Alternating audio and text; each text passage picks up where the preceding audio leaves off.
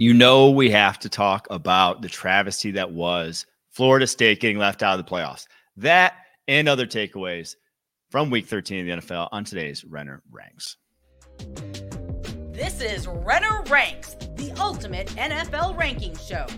Part of the Locked On Podcast Network, your team every day.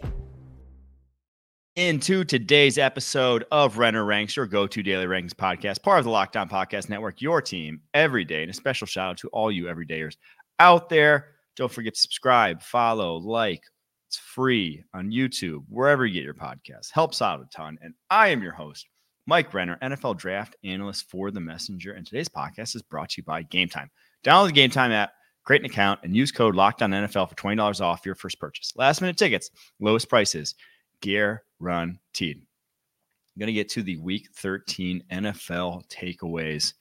And the first takeaway is technically not NFL related, but it is football related. And if you were living under a rock this weekend, you may not have heard. But if you weren't, Florida State got left out of the playoffs as a 13-0 Power 5 conference winner.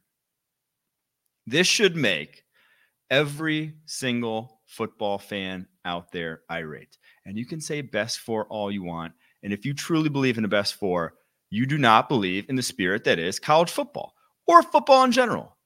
You earn it on the football field. And FSU earned it on the football field for 13 straight weeks. They scheduled 2 Power 5 out-of-conference opponents from the SEC in LSU, who they absolutely clowned week 1. The most LSU got blown out all season long, 45-24. The lowest point total all season long that LSU had. Only actually gave up 17 points before garbage time in that game. Held Louisville in their must-win conference championship game to 6 points in that ACC title game. And to me, football is still a team game. Yes, you lost Jordan Travis. Yes, you lost your quarterback. But Jordan Travis ain't a world beater. This isn't like USC losing Caleb Williams, right? Jordan Travis is probably not going to get drafted in the NFL, even prior to that injury. He's not like an amazing... He's a good college quarterback for sure. He's a big loss to a team. But this team that has NFL talent up and down this roster. That is why they were undefeated this year. That's why their defense has been so good. It's because they have a first-round pass rusher and a guy in Jared Verse. They have a first-round wide receiver and a guy in Keelan Coleman. They have talent. That is how you go 13-0. And to get left out, and I get it's a weird year in terms of who was all there at the end, over 2 other one-loss teams, it's a tough pill to swallow because you didn't look as good at the end of the year. I don't think that should matter. You should have to earn it on a football field. And I don't get how the ACC can survive after this, right? Like, how can the ACC and the Big 12 in good faith continue to try to be a part of this playoff scenario, even though they are expanding the field, when the committee has shown at every single turn they're probably going to now give deference to these super conferences and the SEC and the Big Ten and what they're adding in the coming years with Texas and Oklahoma, with Washington, Oregon, UCLA, USC going to the Big Ten. I don't get how the ACC and the Big 12 are going to survive as conferences when that's the case. Number 2, back to the NFL here. On a little lighter note, Tyreek Hill, if an MVP was ever going to go to a non-quarterback in this day and age, Tyreek Hill is your MVP this season, if it ever were to. Now, the value proposition in that, and again, especially in the NFL, the quarterback position, less so in college, as we just talked about with Jordan Travis, but more so in the NFL, the quarterback is the most valuable position on the football field. How much that guy adds above, your replacement level quarterback is massive, even in the most quarterback friendly of offenses, right? So if it's truly based off of the value, you're not going to get a non-quarterback anytime soon. But we are in the midst of the single most impressive receiving season, bar none, truly not even close at this point of what Tyreek Hill is doing. He is averaging, so after 5 catches for 157 yards and 2 scores this weekend, 2 of those of 60-plus yards out, on only 18 routes against the Washington Commanders. Just utterly absurd. He is now averaging 4.27 yards per route. That is the most that PFF has in their history by a half yard right now, the highest total that they've ever collected. The second best in the NFL right now is Brandon Ayuk at 3.01 yards per route. So the difference between Tyreek Hill and Brandon Ayuk, first and second in terms of yards per route, is the same as the difference between second in Ayuk and 35th in Kendrick Bourne. That means that Tyreek Hill is so much more efficient than Brandon Ayuk. It's like comparing Brandon Ayuk to Kendrick Bourne this year in terms of efficiency. He is on pace for over 2,000 yards this year now. He has nearly 300 more receiving yards than anyone else in the NFL. 12 touchdowns. His receiver leads the NFL as well. And he is 46th in the NFL in routes run.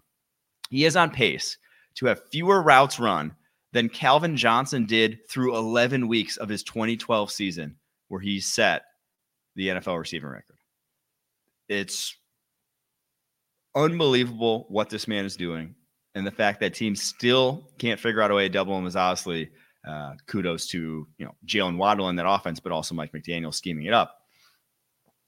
The man has, since 2018, he has been the single most dangerous weapon in the NFL. I believe I wrote an article calling him as much the single most valuable offensive weapon outside of the quarterback position ever since then. And 29 years old, still at his prime somehow with that elite speed, does not look like he's lost a step whatsoever. And again, I still don't think he is the MVP. I'll get to who I do think is the MVP here in a second. I actually said it on last week's pod. But if you were going to give it to a non-quarterback, if you did want to throw the value part out the window for one season and just call it the most impressive player in the NFL this year, it is Tyreek Hill. All right, before we get to the next one here, today's podcast is brought to you by BetterHelp. Whether or not your family gives gifts during the holidays, you get to find how you give to yourself. And the holidays are a great time to start doing that. So whether it's by starting therapy, going easier on yourself during the tough moments, or treating yourself to a day of complete rest, remember to give yourself some love this holiday season. If you're thinking of starting therapy, give BetterHelp a try. It's entirely online, designed to be convenient, flexible, and suited to your schedule. Just fill out a brief questionnaire to get matched with a licensed therapist and switch therapists at any time for no additional charge. In the season of giving, give yourself what you need with BetterHelp. Visit BetterHelp.com/lockedon today to get 10% off your first month. That's BetterHelp.com/LOCKEDON. All right, on to the third takeaway from Week 13 of the NFL season. And it's another MVP-related one. And as Brock Purdy is not your MVP this year. I know he's the odds-on favorite right now. Do not vote for Brock Purdy to be the MVP. But that being said, he is a perfect fit for the 49ers offense. And in my opinion, if you're calling him a product of that scheme, you are sorely, sorely mistaken. There was a reason why Iowa State was relevant when this guy was their starting quarterback for 4 years and hasn't been relevant since and hadn't been relevant before that. And it's because he plays winning football. He avoids a lot of the things that are losing football. I'll just say, he avoids negative plays really well in terms of taking sacks. He's 20th in the NFL in sacks this season, despite playing behind an offensive line that truly is not good in pass protection. When they get in obvious pass situations, it has been ugly. He's been able to avoid them, though. He's been able to handle pressure, and he's been able to still make plays when that's the case. He's so accurate underneath with football, with good timing on those routes. And that is this offense, right? There's a lot of quarterbacks in the NFL that could run it. There's a lot of quarterbacks in the NFL, though, that are high-end starters that would not look as good as Brock Purdy in this offense because they don't do that aspect of the game well. Purdy does. Against the Eagles, their pass rush was darn near non-existent. Obviously, some of that's game planning, but also some of that's Brock Purdy having a 2.58 average time to throw. And so it's like a lot of the things that Jimmy G was good at. Purdy is not only as good at, but better, but then adds another element to the table that is that gamer factor that he's going to give his guys chances to make plays. He's not scared to throw 50-50 balls. He's not scared to throw with anticipation, trusting his guys down the football field in situations that Jimmy G just would never have pulled the trigger on. So, yes, there's a reason why the 3 highest yards per attempt in the NFL right now all come from the same offensive tree, right? Which is Tua, Purdy, and CJ Stroud. That offense, it gives you a lot of easy throws. It's their sound offensive football technicians, those head coaches and play callers. So, yes, you're always going to want that. But I think Purdy takes it to another level. Now, it's also because you have an insane amount of talent.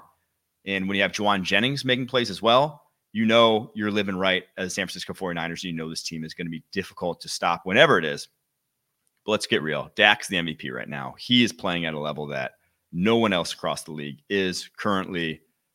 And so while Brock isn't your MVP, put some respect on his name. Brock Purdy is a big reason why this 49ers team is an absolute house right now. 4th takeaway from week 13 of the 2023 NFL season. The 2022 cornerback class looks like it could be an all-timer from the early returns here. Now, Sauce Gardner already looking like an all-timer. The start to this guy's career is nothing short of Hall of Fame worthy.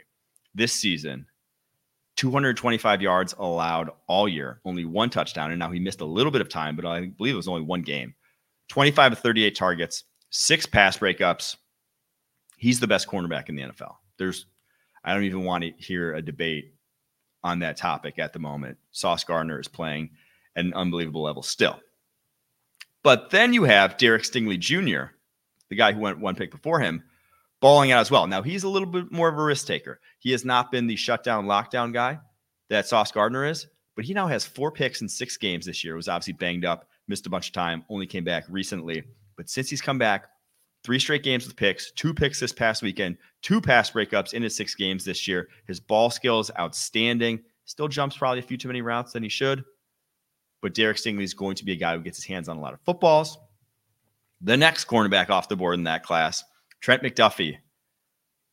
One of, if not the best slot cornerback in the NFL already. He's so impactful in all phases of playing that slot cornerback position, whether it's playing the run, whether it's as a blitzer where he leads all defensive backs with 13 pressures this season, whether it's just all around being able to play man coverage from the slot with 2-way goes, and whether it's the game-changing plays. The man has 5 forced fumbles this season. That's first among defensive backs and second most of anyone in the NFL right now. Only Khalil Mack has more with 6. So those 3 at the top, the 1, 2, 3, they were, I believe, 3 top 10 players on my board coming out. I was very high on all 3 of those guys and home runs through and through. But then also you got guys like Tariq Woolen later on in that draft. You have guys who's hasn't had quite the year 2. They did year 1. But still, there's a lot to work with when you watch his tape and the recovery speed he has with his length. And then you've got Deron Bland, who probably a little bit too inconsistent to get my vote for Defensive Player of the Year this year. But you can't argue with the guy with the most pick sixes in NFL history in a single season. Leads the NFL now with 8 picks, 6 pass breakups.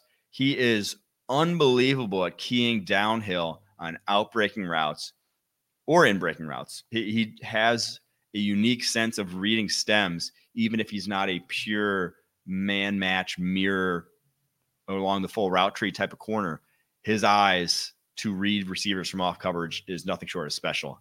And that's how you break the record the way he has. So 2022 cornerback class, looking pretty darn good after a year and 3 quarters here. All right, before we get to the final takeaway, today's podcast is brought to you by Game Time. You shouldn't have to worry when you're buying tickets to your next big event. Game Time is the fast and easy way to buy tickets for all sports, music, comedy, and theater events near you. With killer last-minute deals, all-in prices, views from your seat, and their best price guarantee, Game Time takes the guesswork out of buying tickets. Game Time is the only ticketing app that gives you complete peace of mind with your purchase. See the view from your seat before you buy so you know exactly what to expect when you arrive. All-in prices show your total up front so you know you're getting a great deal without hidden fees. Buy tickets in seconds with 2 taps. Game Time has deals on tickets right up to the start of events and even an hour after it starts. It's the place to find last-minute seats, find exclusive flash deals and sponsored deals on tickets for football, basketball, baseball, concerts, comedy, theater, and more. Take the guesswork out of buying tickets with Game Time. Download the Game Time app, create an account, and use code LOCKEDONNFL for $20 off your first purchase. All right, the final takeaway from Week 13, and it's a little bit of a somber note. I hate to do this to him, but I, until now, believed that Bill Belichick would be the head coach of the New England Patriots next year. I did not think he was going to go out like this, right? I think he's going to go out like this. I don't see how you can sell it to the fan base any other way after a 0-point outing, a 0-6 loss against the Los Angeles Chargers, their third straight loss when giving up 10 points or less. The offense is utterly abysmal, and they've scored only over 20 points only once this season. Obviously, the past 3 games, 0 points, 7 points, 6 points. They're limp into the barn here as the Steelers, Chiefs, Broncos, Bills, Jets. They may not win another game. May very well end up with the first or second overall pick at this rate, more likely than not at this point, and now have the second most cap space in the NFL next season. So this is a key offseason. This is a big rebuild, shape the future sort of offseason. And do we trust Bill at this point to be the one in charge of that, right? Because he's had the keys to the castle for his tenure there over New England Patriots. And the last 4 years have been degrading every single season since. It just every single season since Brady, it has not, there's been no area where you're saying we're getting better there. Things are looking better here. Here's why we should be excited for next season.